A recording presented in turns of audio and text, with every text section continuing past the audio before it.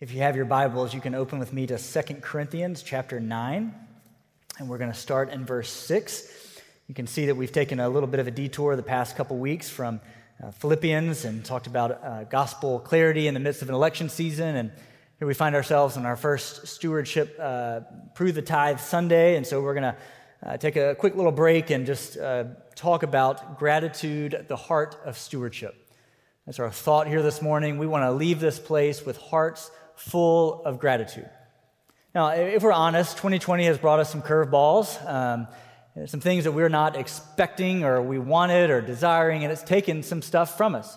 Maybe it's taken some things that you were excited about, some things that you had planned, maybe some family vacations that you had planned out got dashed, or maybe it was just a tough year financially or a tough year personally. Maybe there's some job loss, or maybe being indoors for as long as it was with you and your family brought about some strife or whatever it may be. Maybe there's just been a season of lament, anger, frustration.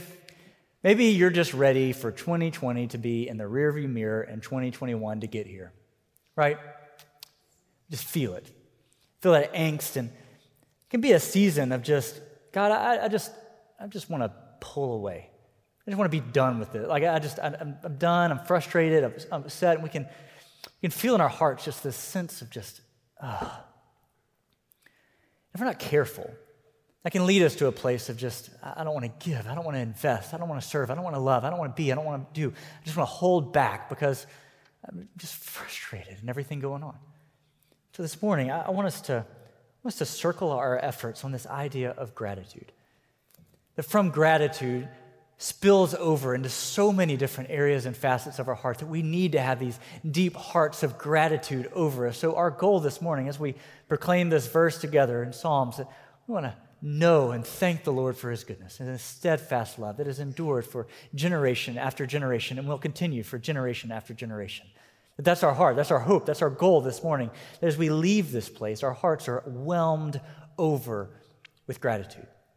And so let's read this passage. Let's see from 2 Corinthians 9. This is our theme passage for stewardship. So let's see in it where the Lord takes us. So if you have your Bibles, if you have your outline sheet, let's follow along together. Pull this, make sure you have this out with you, this short little sermon outline. 2 Corinthians 9, starting in verse 6. The point is this: whoever sows sparingly will also reap sparingly. Whoever sows bountifully will also reap bountifully. Each one must give as he has decided in his heart, not reluctantly or under compulsion, for God loves a cheerful giver. And God is able to make all grace abound to you, so that by having all sufficiency in all things, that at all times you may abound in every good work. As it is written, he has distributed freely.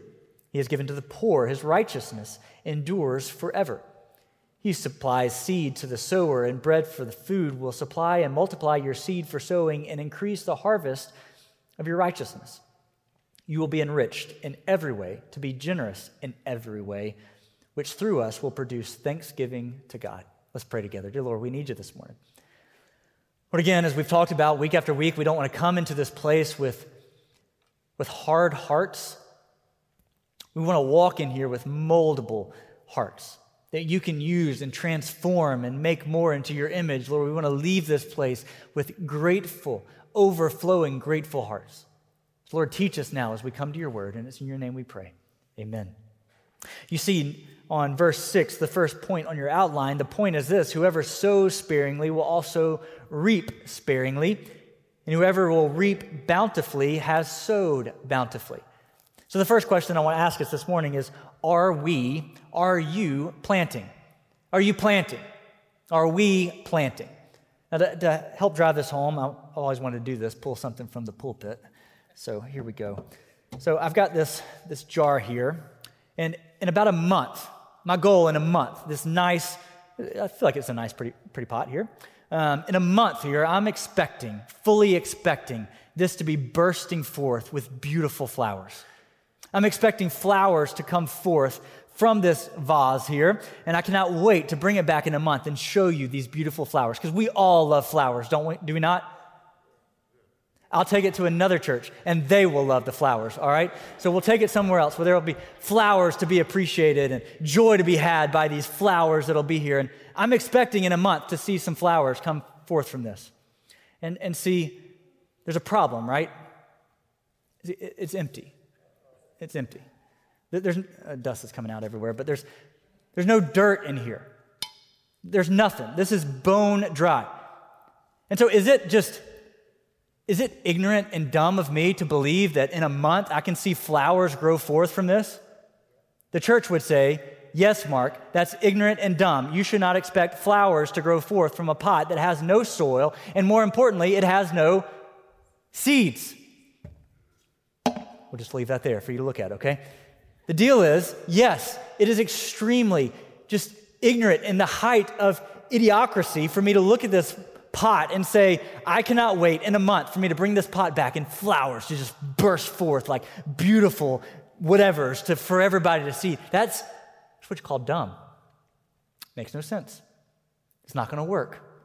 You will not see, as much as you want to see, flowers grow forth from this pot unless something happens. We've got to fill it with dirt, do we not? Step one. We may need to give it some sunshine and some rain. And important to that, you need some seeds to be in there, do you not?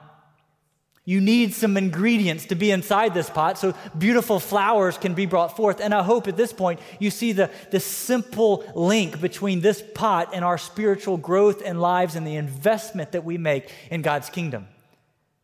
It would be ludicrous for me to believe just this pie-in-the-sky dream that I'm all of a sudden going to be a devoted follower of Jesus if I have not invested anything in my life. This morning, Micah made it through his first church service as a 4-year-old. He sat in church the entire time. And I got to look, and I was fixing to make this point, and I looked over, and he was making this huge, big yawn right as I called him out. But as I look at my son, Micah, a 4-year-old, I have great dreams for my son. I want him to know Jesus. I want him to grow up knowing that Jesus loves him. I want him to know that he has a Savior that cares for him. And I want him to know the Bible and know these great truths of God's Word. I want him to be surrounded with the truth and principles of God's Word. But it would be equally as insane for me to say, Micah, you're here now. Go figure it out, son. You're 4 now. It's time for you to figure it out. It'd be insane. It would be insane for me never to tell him what God has done in my life, for me to never do anything spiritual for him, to not show him and demonstrate him. I can't expect to see the beautiful flower of faith blossom in his life unless there's investments made. Now, hear me say, God can do miraculous things, friends. But it's a little bit crazy for me to think, as a father to my son, that I'm just going to not make any investments in his life. That's why I bring him around this place, so he's around you so that you can invest seed to the gospel in his life. So the things that I tell him at home are reinforced as he walks into this place. So the question comes up again, are you planting? Are you investing? For those of you who work, when you go to work and you go about your jobs, are you investing seeds of the gospel in people's lives around you? So when the time comes, you're sowing fruit of the gospel because you're planting day after day, week after week, the seeds of the gospel in your workplaces. Are you planting? Husbands, are you planting the seeds of the gospel around your wife to love her and to care for her and to wash her in the water of your word, of his word? Are you caring and loving for your wife? Grandparents, are you sowing seeds of the gospel in your grandchildren? Are you planting? This is a critical issue. Because many times we just believe that somehow, some way, we're just all of a sudden going to be these spiritual giants. And that we're going to have all that we need at the right time. And yes, God does supply, and God does do miraculous things with the morsels we give. But I'm asking you, friends, are we planting? There's been no other season of my life when I've seen this more evident than as a story I've shared many a time here from this pulpit, that several years ago when my mom got the news of her diagnosis of cancer. We're sitting there at UAB, and it's one of those images that's firmly marked into my brain. We're sitting in one of those little rooms in the ICU there, operating room, and they've got the gurney covered, and these 2 doctors walked in, and they said, Ms. Bethea, you have pancreatic cancer, and it's progressed very far, and you've got about 3 to 6 months to live with no treatments.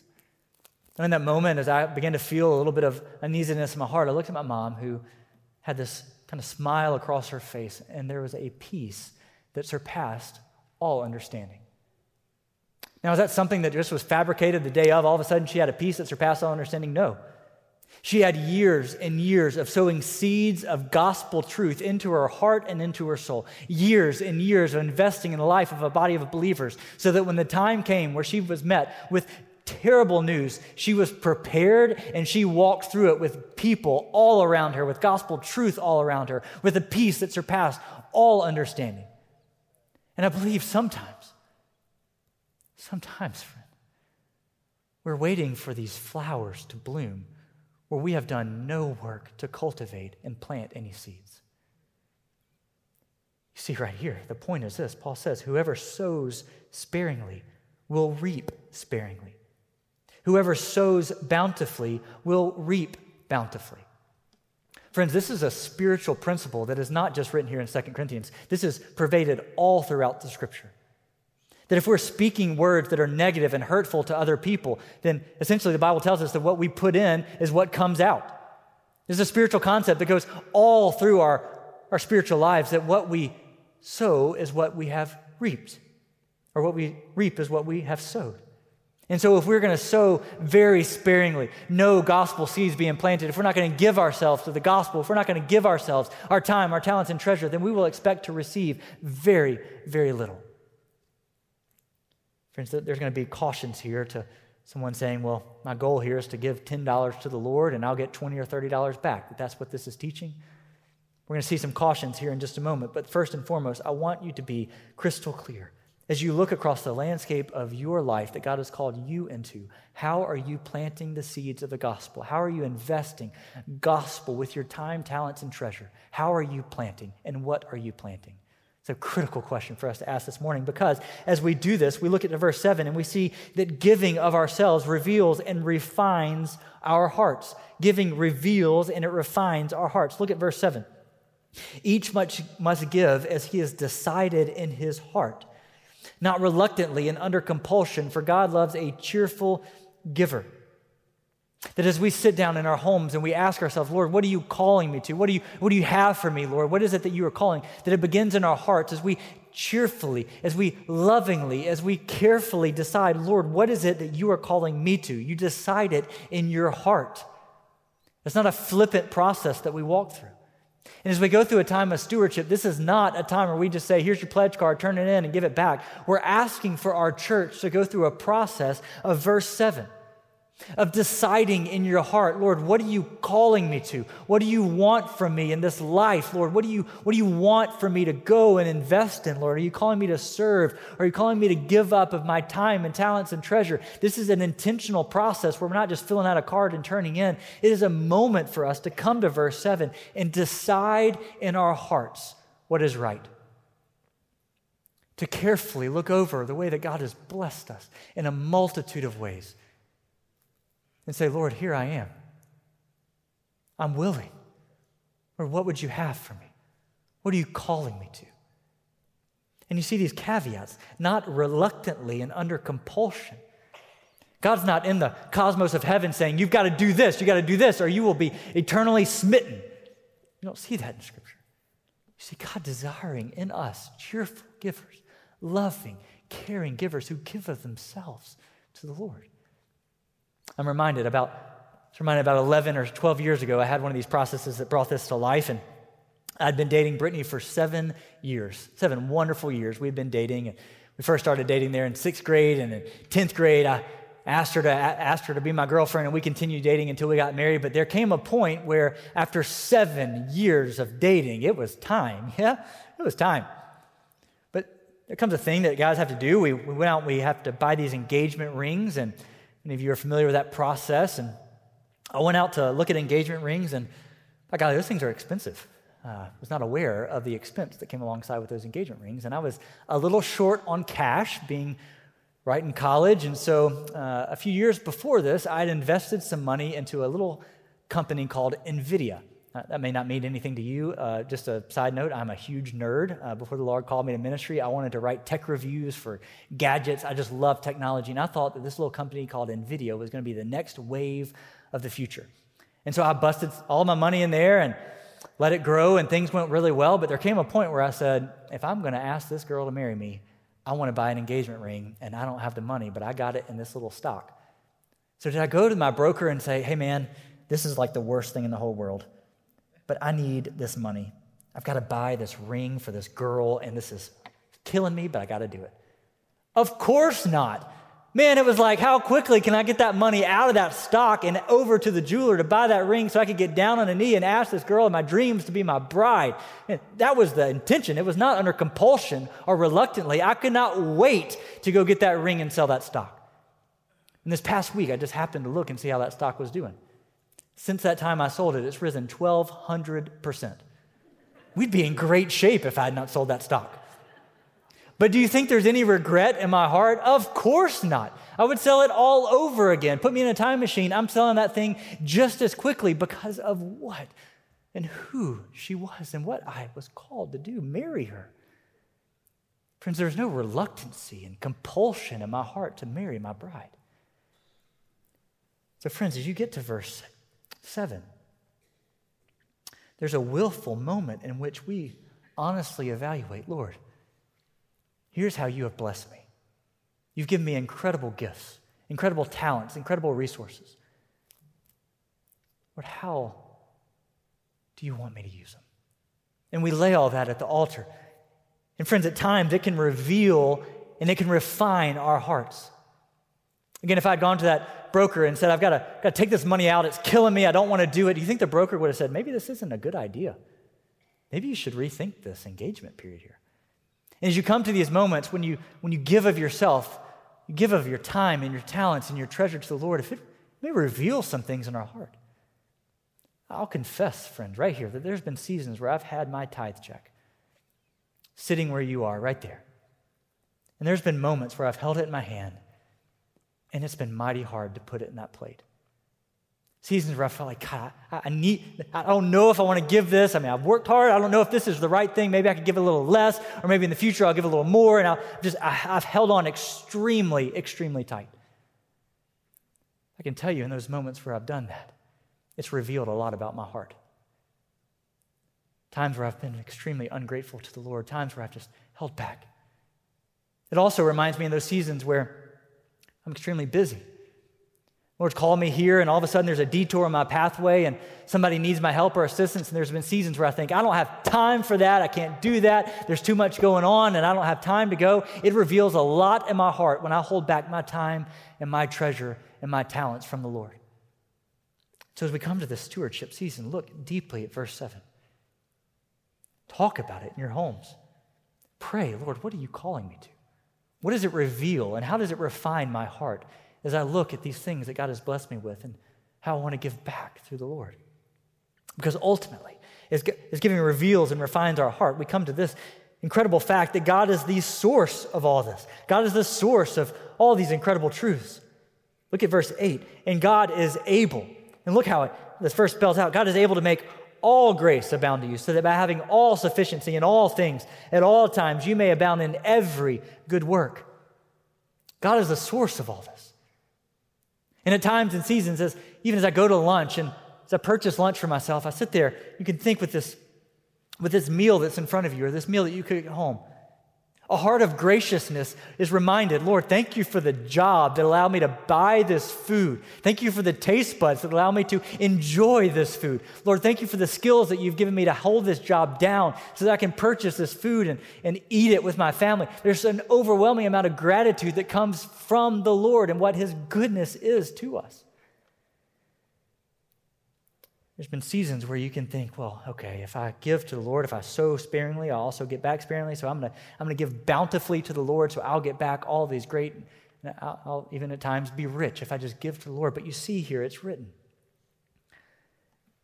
having all sufficiency, that you may abound in every good work.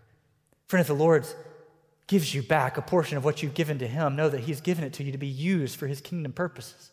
He's given you extra time to be used for his kingdom purposes. He's given you extra resources to be used for his kingdom purposes. So we don't get more so that we can hoard it in together and just say, I've got myself figured out. We are given more so that we have more of a responsibility to give it away to others who need, and so the gospel can go forward.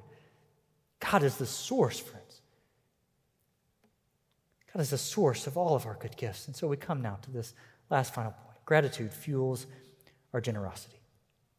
Gratitude is going to be the fuel for our generosity. You see Psalm 107, as we talked about earlier. Oh, thanks be to the Lord, for he is good. His steadfast love endures forever. If you look at your heart, as you examine your heart this week, and you see a heart that is anything but anything but generous.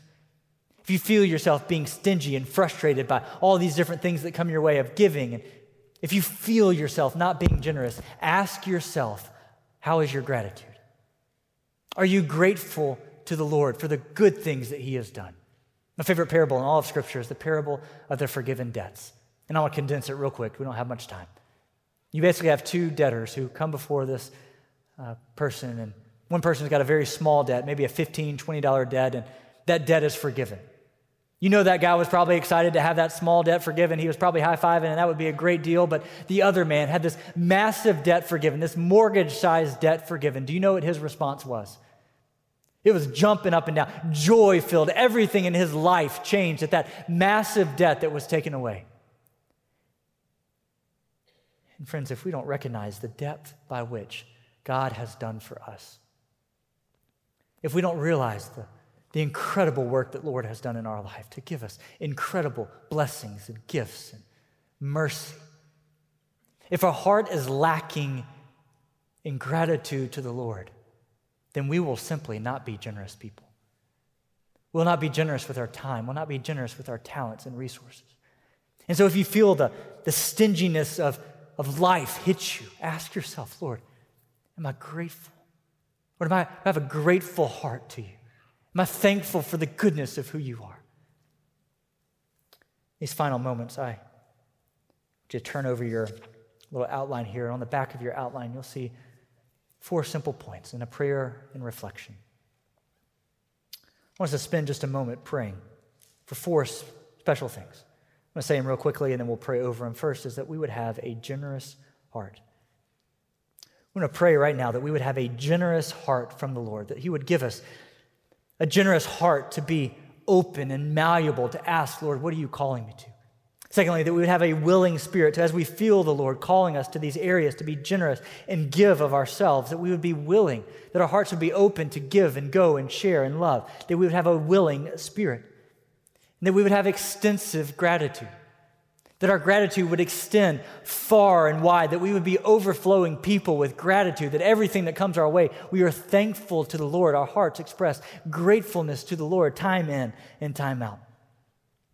And lastly, that we would have trust, a deeper trust in God. And so for these next maybe 2 minutes, 2-3 minutes, what I want us to do is you take this little outline in front of you and just maybe look at it. And I'm going to pray over us these 4 things. And as I'm praying, I want you to pray alongside me.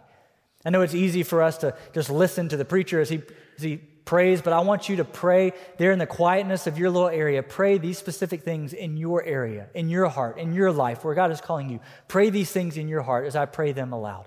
But let's join our hearts together and let's pray these specifically. Lord, we're asking now that you would give us a generous heart. Lord, we need to be more generous, Lord. We want to be more generous of our time, Lord. When there's people and distractions and things that come our way that we feel busy and that we feel like we don't have the time for that, Lord, would you allow us to be generous, Lord, with our time?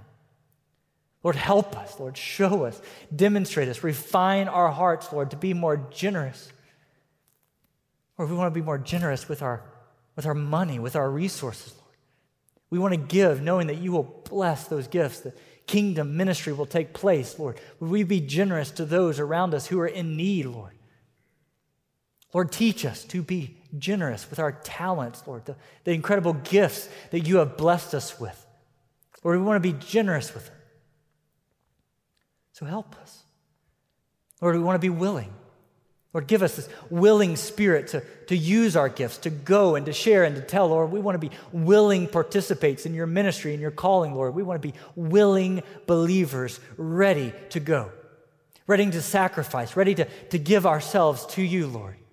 So give us this willing spirit. Lord, fill us. Fill us to the overflow with extensive gratitude to you. Lord, we want to be grateful for every avenue and every area of our life. So Lord, fill us overflowing with extensive and far-reaching gratitude that from the moment we wake up in the morning and we take that first breath as we awaken, and as we're reminded that your mercies renew, Lord, let us be thankful and grateful. As we put our head on the pillow that night, and as we look back over our day, Lord, fill us with gratitude that breath was in our lungs and our blood flowed freely through our bodies and our heart pumped wonderfully well. And Lord, thank you. Lord, fill us with far-reaching gratitude to you for your graciousness and gratefulness to us. And Lord, fill us with a deep and abiding trust when we don't know how to do it, when we don't know where to go, what to do, how long to do it, when we don't know all the answers to all the questions, when we feel the frustration or whatever it may be in our spirits, Lord, fill us with a trust and a deep, resonating, faith-filled trust in you. Lord, thank you. Lord, thank you for who you are. Thank you for the goodness of who you are and what you've done. It's in your mighty name we pray. Amen.